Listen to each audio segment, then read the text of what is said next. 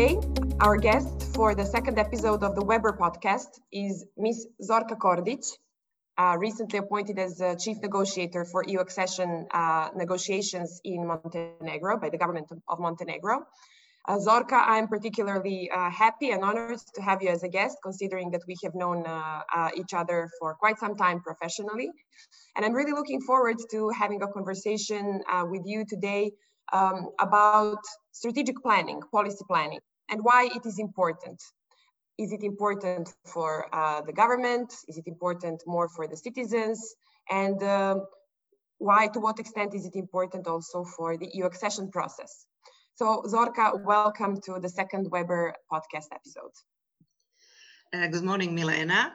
I was so eager to join actually this podcast because I find this tool as a very useful one for actually sharing expert views on these very important issues that you pointed at, not only for the EU accession process in general, but for all that the government does during this process, and in particular when it comes to the policy planning, quality of strategies, and all those elements that are actually important for the life of citizens, because it is about good policies, making most of this process, and sharing our views together with civil sector organizations, with citizens in general. That's why I'm really keen to discuss with you some of these points. Thank you, Zorka. I'm really happy. And before we dig into our topic, I just wanted to ask you. You are now in a new position in the government, which is just starting its mandate after a change of government, which happened after a long time of the rule of one majority in Montenegro. So I'm just curious, what is the atmosphere right now? If you would somehow describe it on the scale between enthusiasm and chaos, what prevails right now? I mean, I remember the times after the first regime change in Serbia when I started working in the government, and there was a lot of mixture of chaos and enthusiasm, but those were also exciting times. How is it now in Montenegro? Well, it's difficult to speak in terms of tables, measures, or notes, even though we have this scale as a standard procedure through country reports coming from the European Commission. So we in the public administration are generally keen to speak either in numbers or to give us sort of gradation. But what I would really like to emphasize is that the relationship towards the EU accession towards Montenegro has never changed. It actually is now based upon this new energy coming from this particular government setup, and the fact that members of the government, ministers, are experts in their field, and that they actually think from the perspective of policy content, of how to make most of sectoral policies, also in the framework of the EU accession, and also when it comes to the EU strategic framework. So this is definitely a sort of a refreshment, because now we have a very expert view on new policy proposals, and this is already seen in the expose of the Prime Minister, some specific points regarding sectoral policies that will definitely contribute not only to good solutions in various public policies for citizens, so in various sectors, health, agriculture, environment protection. There are many ideas embedded in the expose of the Prime Minister too. But the overall EU accession process now can definitely be reinvigorated by by speeding up some specific actions that will contribute to the overall achievement of a set of tasks per chapters horizontally. Okay, and this definitely in that context sounds like a perfect time then to speak about strategic planning, policy planning in Montenegro. You're somebody who has, let's say, led the reform of the strategic planning and policy planning processes in Montenegro for quite a few years. I don't know exactly how many. Maybe you can tell me how many years it was. Indeed, I'm actually very proud of my team who has now remained to function in the center of government, because for almost 3 years now we have been working on the quality of government strategies. We developed a particular methodology that definitely serves as a quality filter for developing policy instruments, for developing strategies that actually have this outcome-oriented approach as the logic behind and as a driving. So can I just ask you, for our listeners, I think it is quite important to explain what the outcome-oriented approach. I mean, for us as experts, we know what we're talking about when we say outcome-oriented, but why is it important to have strategies and plans for the system, for the functioning of the government? Why is it important to have strategies which actually are oriented towards outcomes, or if we could call them some longer term results, observable results, rather than just some short-term achievements such as, I don't know, passing a law or you know, achieving some training or something like that. Why are outcomes, these longer-term objectives, important in strategies? Because actually it is the essential way of government to talk to its citizens. Because if government and line ministries who develop public policies through strategies, through proposal of laws and other public policy instruments, what they have to take into account is the benefit for the citizens. So when developing a strategy in the sector of health or in the sector of agriculture, what every government has to take into account is what is it that it actually brings to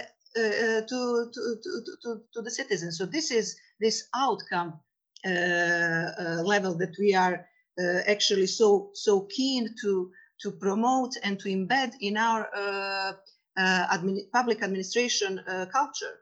That strategies are not some papers or political declarations that have an overall general context and serve the purpose just of being nice documents, but that the essence of everyday life and the impact on everyday life is actually embedded in those very documents that should represent the vision of government, the vision of the state, where we want our country to be, where we want our society to be in 3, 4, 10 or 20 years from now.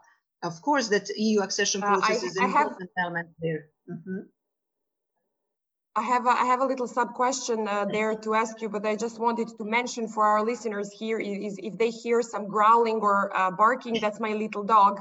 And I think this is, you know, the reality of the COVID times podcast, which we are now unfortunately recording through Zoom, and very often we are staying at home with our pets or sometimes children. So my apologies for some of the background noise, which might be heard on the recording. But I guess that in the new normal, nobody will really mind and care about those things. But Zorka, I wanted to just ask you. So you mentioned that, you know, you have worked on trying to embed this outcome-oriented approach and making sure that the administration and the ministries, when they design, when they propose their strategies and other policy documents, that they really try to anticipate and I guess also ensure some sort of measurement of these impacts and the outcomes for citizens. So what do we as citizens get out of the government's activity, government's actions in any certain policy area? So how do you think that the administration is coping with this change of mindset? I mean, we all know, I mean, and I also worked as a civil servant for 6 years at the beginning of my career. And we all know that sometimes, you know, I mean, or maybe even as default, we get lost in the details of our work. We get lost in what we want to achieve immediately in order to fulfill our job. And it is sometimes very difficult to anticipate and even I would say to promise these longer term results and benefits for citizens. So how would you say that the Montenegrin administration is adapting to this new challenge? And what would you single out as the main obstacles in making this progress? Because I think this might be important also as some sort of a lesson learned for colleagues from the region who might be listening to this podcast at some point. Well, you rightly said that it's a major change in the culture of administration, because this very notion that the government actually is and should be at the service of its citizens, this is a slightly different context and the backdrop against which we all now work, not for the sake of better EU integration or for the sake of specific chapters, but really to see how those policies that line ministries propose and embed in the strategies can actually be of a better quality, and how can they produce better impact on lives. And it is very interesting what we found out while sharing good practices in our network of civil servants for strategic planning, which has been used as a platform for exchange of experiences and challenges in policy design, what line ministries struggle with when planning specific policy measures. We actually discovered that beside the fact that in line ministries we have many experts in the field with plenty of very good and useful ideas of how certain problems in the society can be solved. But the major challenge always remains a budget, which is always a limited one for new policy proposals. So for real to have a breakthrough in terms of those policies who that will contribute to the development in certain areas. So this remains always a first challenge: how to think of those policy proposals that might actually work and be implemented in 2, 3, or 4 years time. And then another major challenge is how to measure the success. So how to define a specific set of outcome or impact level indicators, and to be honest whether a specific goal can actually be realized in this limited time frame. So it's not about government promises or any line ministry's promises, but to know your policy well enough to have enough resources, human resources, material resources, finances, to really achieve a specific goal in a given time span. So these are two major challenges. Mm-hmm.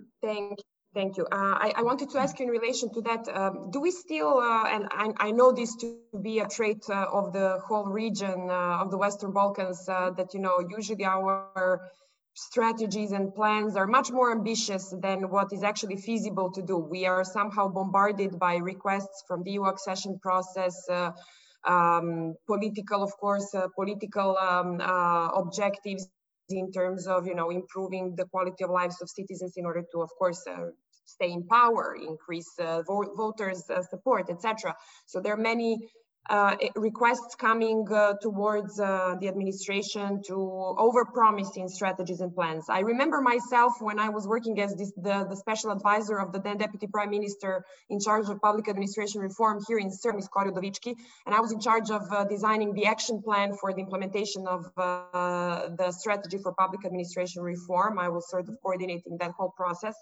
We ended up having an extremely ambitious action plan because, you know, on the one hand, yes, there was enthusiasm, there was a wish, but then on the other hand, there was lack of maybe realization what can be done in a certain period of time with the existing resources, not only financial ones, but also human resources. Indeed. So I wanted to ask you, do you still observe that problem in Montenegro, and how are the ministries and the government institutions coping with this necessity to be more realistic in order not to overpromise, and of course, in that sense, not to disillusion the citizens when they do not manage to achieve all that they have promised? I know exactly what you mean when you say that everybody is so ambitious, and not only in planning, but in approach, in the vision that all those actions are necessary or are required by the EU accession process. So the administration needs to deliver. So we are more or less all in this similar context, because indeed, many of the obligations stem exactly from the EU accession process. When you come to think, for example, that in the case of Montenegro, opening benchmarks out of 13 chapters, per 11 chapters were to prepare and adopt a specific national strategy for the alignment of the acquis in specific sectoral policies. So indeed, many of those strategic documents are a sort of assignment stemming from the EU integration path. But you emphasized one very important point, and this is human resources, because it is indeed all about the never-ending problem of the administrations in the region. Because yes, ideas are many. Budgeted time can be a challenge, but the most important thing is actually to cherish those teams within ministries who can gradually attain new skills, be better in what they do, and also have time enough to work on themselves, to gain new skills, and to really deliver in line with the new trends, with the new and updated EU strategies, EU targets. So it's an evolving environment, and we need to deliver, and we need to take care of very specific things. You mentioned the public administration reform strategy that you worked on. It's not a big political declaration paper with some abstract elements. It's something that is very tangible for the life of everyday life of citizens. It's one-stop shops for citizens who would like to have an easier access to whatever paperwork they need from various line ministries. It's the access to information, e-services. So very tangible elements that mean a lot in everyday life. Indeed.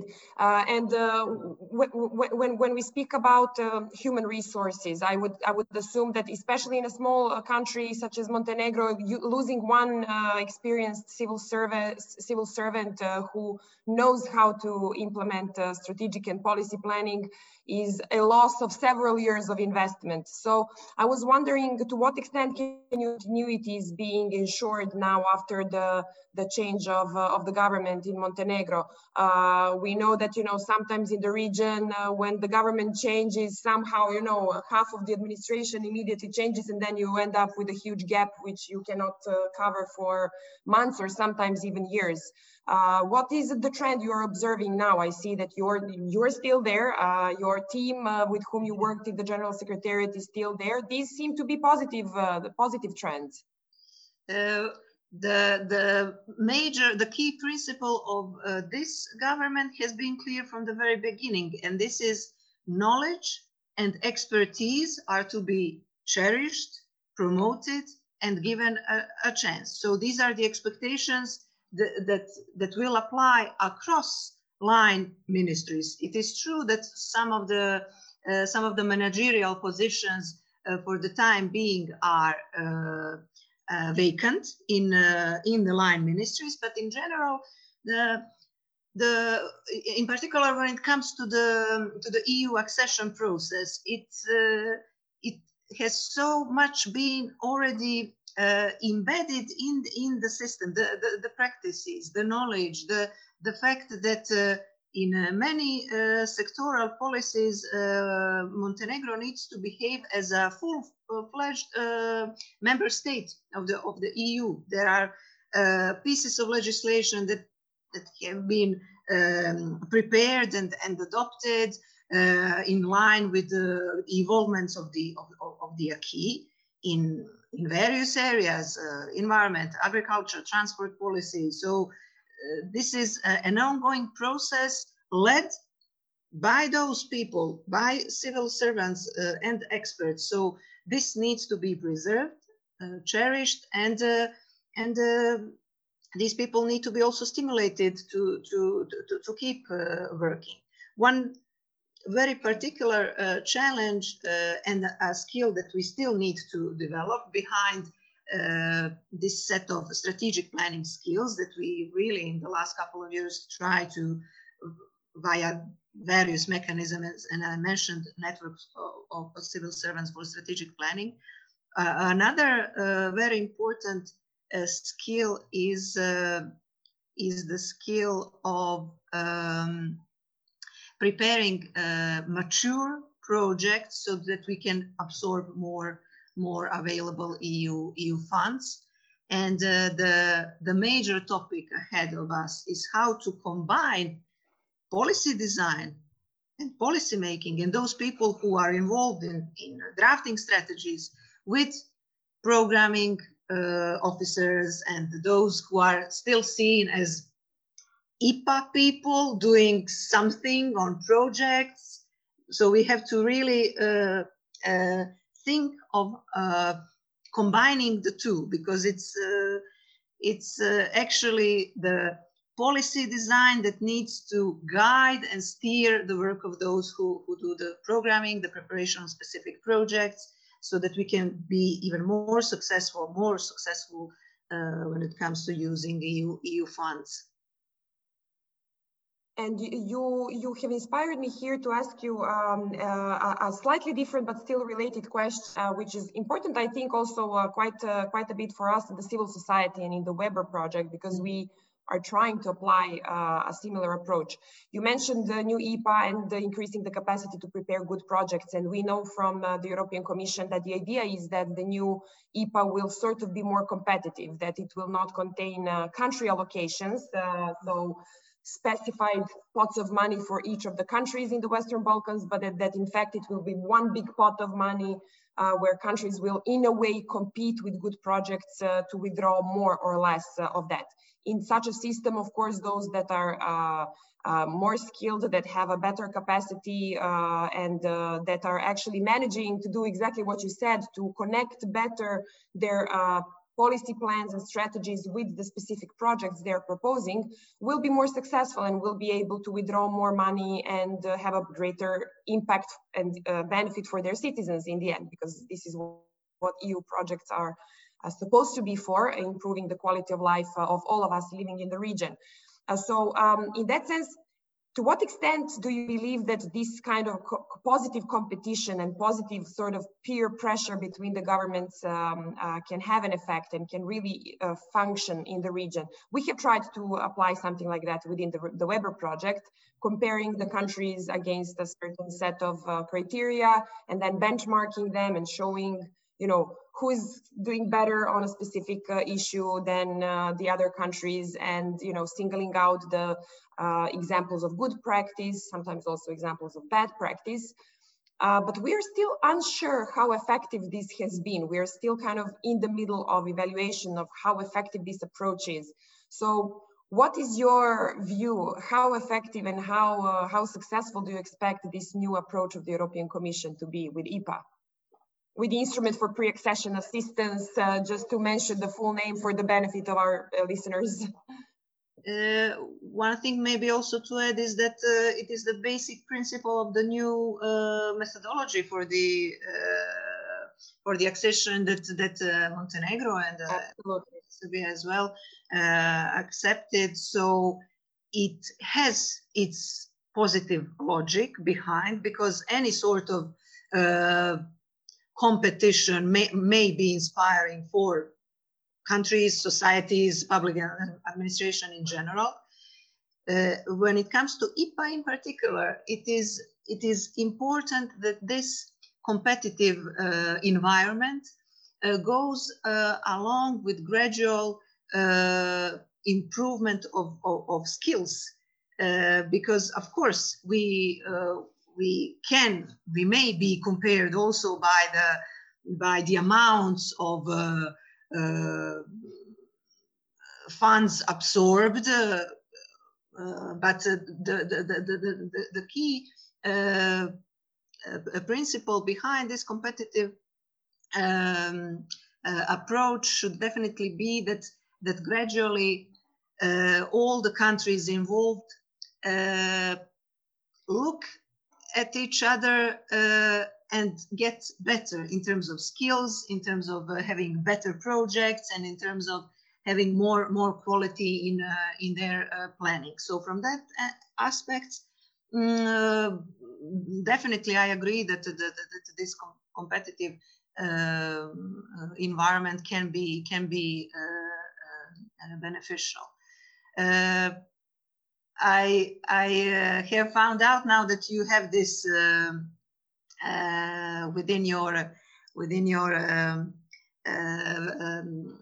Weber team, this approach that is, I agree, a stimulant for not only measuring specific success, but really this sort of approach can help us all analyze better specific elements of our actions. So it's not, I mean, this can also work because we in the Balkans, we maybe like also to boast when we are better in something or more successful. So this can have also a cultural value.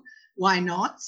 But I appreciate indeed, and I think that the administration in general should appreciate all those mechanisms that will make ourselves ask questions about ourselves, how to be better, where to work more, what were the errors, or so it's a sort of a re-examination and planning how to do better certain things. Absolutely. I have just one last question before we end. We have spoken a lot about the requirements and requests coming from the EU within the EU accession process. We have not talked much, we have talked a little bit, but not much about the requests coming from the citizens and the needs of the citizens. One interesting finding from our Weber monitoring process is, for example, that the civil society organizations in the region who we surveyed on a large scale have a much better opinion on how different sectoral policies reflect EU requirements and EU priorities than how they respond to actually citizen requests and citizen requirements, especially when it comes to reporting to the public. Keeping ministries and the government accountable to the public for what they are doing. First of all, we asked the organizations, do you believe that ministries actually do what they promise to do in their strategies? And then we asked, do you believe that ministries report regularly to the public on their strategy? And the findings were much, much, much more negative on those questions than on the questions related to the EU requirements. And this kind of goes in line with some of the papers and the researches which were done in the previous years in the region, but also in the EU, which are kind of showing that our governments are very often appear to be more responsive to what comes from Brussels than to what comes from their own populations. Have you ever felt this to be a problem? And if this is the case, why does this happen? I mean, we all know that it is impossible that a government which is elected by its own people is actually more responsive to external EU requirements than to the requirements of its own people. But why would they still allow this kind of luxury to be more responsive and quicker in achieving questions and conditions which are coming from Brussels than those which are presented by their own populations and civil societies?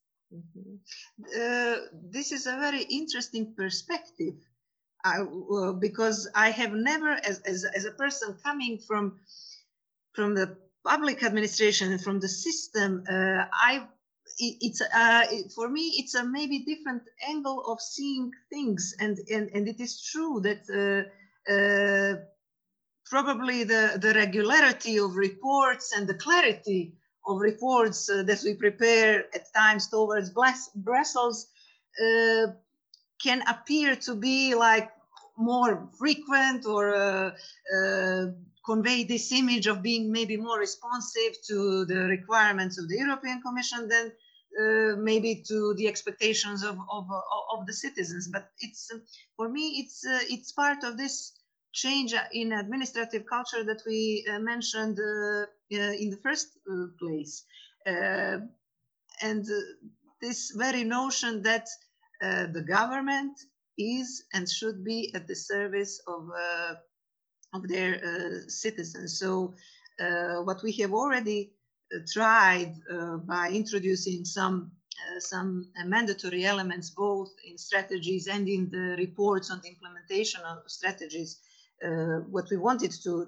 emphasize is that the skill of administration to explain to the citizens of what are the benefits, what are the deliveries, and what are the benefits for the everyday life, because it is also the skill, the communication skill that maybe people in the public administration lack, just because out of specific administrative culture they did not, they are not used to communicating the results to the citizens. And there are across many sectoral policies, there are many. So we have to definitely do more to learn how to re-explain all the good actions and those that are maybe also not so good, that the actions that failed, but to explain them to citizens. So this is definitely something that the administration in general and the team for the EU accession in particular needs to definitely approach citizens in a different way. Thank you very much for mentioning that. Thank you very much for mentioning that, because, you know, in our Weber monitoring methodology, for many issues that we analyze, that we monitor, we are actually analyzing the citizen friendliness of, and citizen friendliness we normally define through two things. First of all, whether the language is somehow clarified from, you know, hard bureaucratic terminology, and whether we can observe an effort of the administration to communicate things in a language which would be more easily understood by ordinary citizens. And the other thing is, of course, whether it is accessible on the web pages, whether, you know, it is well organized and can be found in the appropriate places. And of course, I mean, in some cases, we can observe that there have been trends and efforts to make information more citizen-friendly, but definitely across the region, we that still the administration very often writes even press releases, not only technical reports. Very often they're written in dry and bureaucratic language. And this is something we would really like to kind of stimulate the governments to do, to address us, the citizens, in a more human kind of way, you know. This is understandable, but it is a skill, because it is also a part of a private business culture, because when, of course, maybe it's different for the EU accession process. The figures are very positive in Montenegro. You know that the last poll on public support from this January this year actually showed public support of 76.6% for the EU accession, and almost 80% of those who have positive attitude towards EU. So this specific process, maybe we have learned how to communicate or to make people a little bit more digestible to the citizens. But in all those policy areas that actually public administration delivers, I agree that we can definitely do more to explain. I agree that we should change instruments, so it's not only dry statements or something like that. Definitely now we have plenty of IT platforms, we have podcasts, so there's an idea to use this specific instrument to talk about deliveries in a specific policy. Why not? And then, well, one interesting thing that you said: how come we are so responsive to the Commission? Maybe we could approach civil sector organizations to define this sort of not shadow government, shadow commission platform, but something like something that might incite us to be more specific or concrete in certain areas. Not a progress report, but with a simple language to re-explain some good and positive results. Which is a very good idea, but it also, I have to say, it also makes an additional requirement, an additional responsibility towards civil society organizations such as mine, such as ours, and Think for Europe Network, to actually make sure that when we communicate evidence and proposals and recommendations to the administrations, to the governments, that we can say that we speak on behalf of the people, that we're not just giving our expert opinion, but that we actually speak with the voice of the people. And one of the things I can maybe tell you, and I hope that in a few months we will already be having some first visible results, tangible results, is that within the new Weber 2.0 project, we are now about to launch in 22 days a citizen online campaign, which is actually going to have as its purpose engagement of citizens across the region in monitoring and following and let's say giving their opinions and communicating their expectations towards administrations when it comes to the services, when it comes to professionalism of the public servants that they interact with, when it comes to access to information, transparency, and all of those issues that actually do concern citizens. So we are going to actually try to turn those inputs that we get from the citizens through this wide online campaign and engagement with citizens, to turn their voices into policy proposals. And when we address our ministries and our governments with some recommendations, that we can say, look, so many citizens actually thought and said that this is a major problem and that this is something that should be addressed and should be changed. And we hope that this is going to actually give us more credibility and more legitimacy when we act with governments, because it's not about criticism in the end. I mean, everybody can criticize. It's about actually having a foundation, a good foundation for what you speak, and civil society needs to be this bridge between, in a participatory, modern participatory democracy, it should be this additional bridge between the government and the citizens, who very often get lost in huge amounts of information. And we all know that, elections are not enough when it comes to communicating needs of the citizens to the governments in the modern society. Zorka, thank you. Definitely, just maybe to add, please do. Just as a final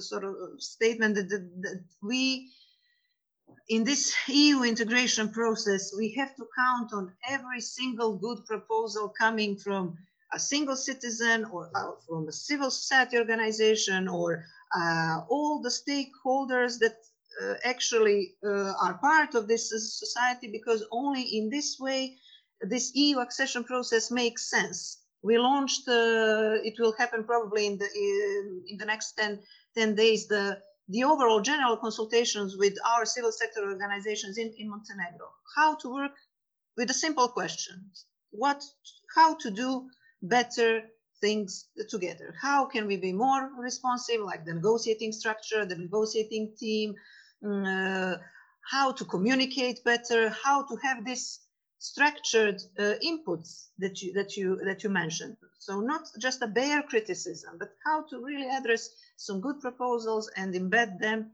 in policies. So this is definitely something that this phase of accession requires. So it requires a new level of cooperation, and civil sector organizations are a key element in this process, definitely.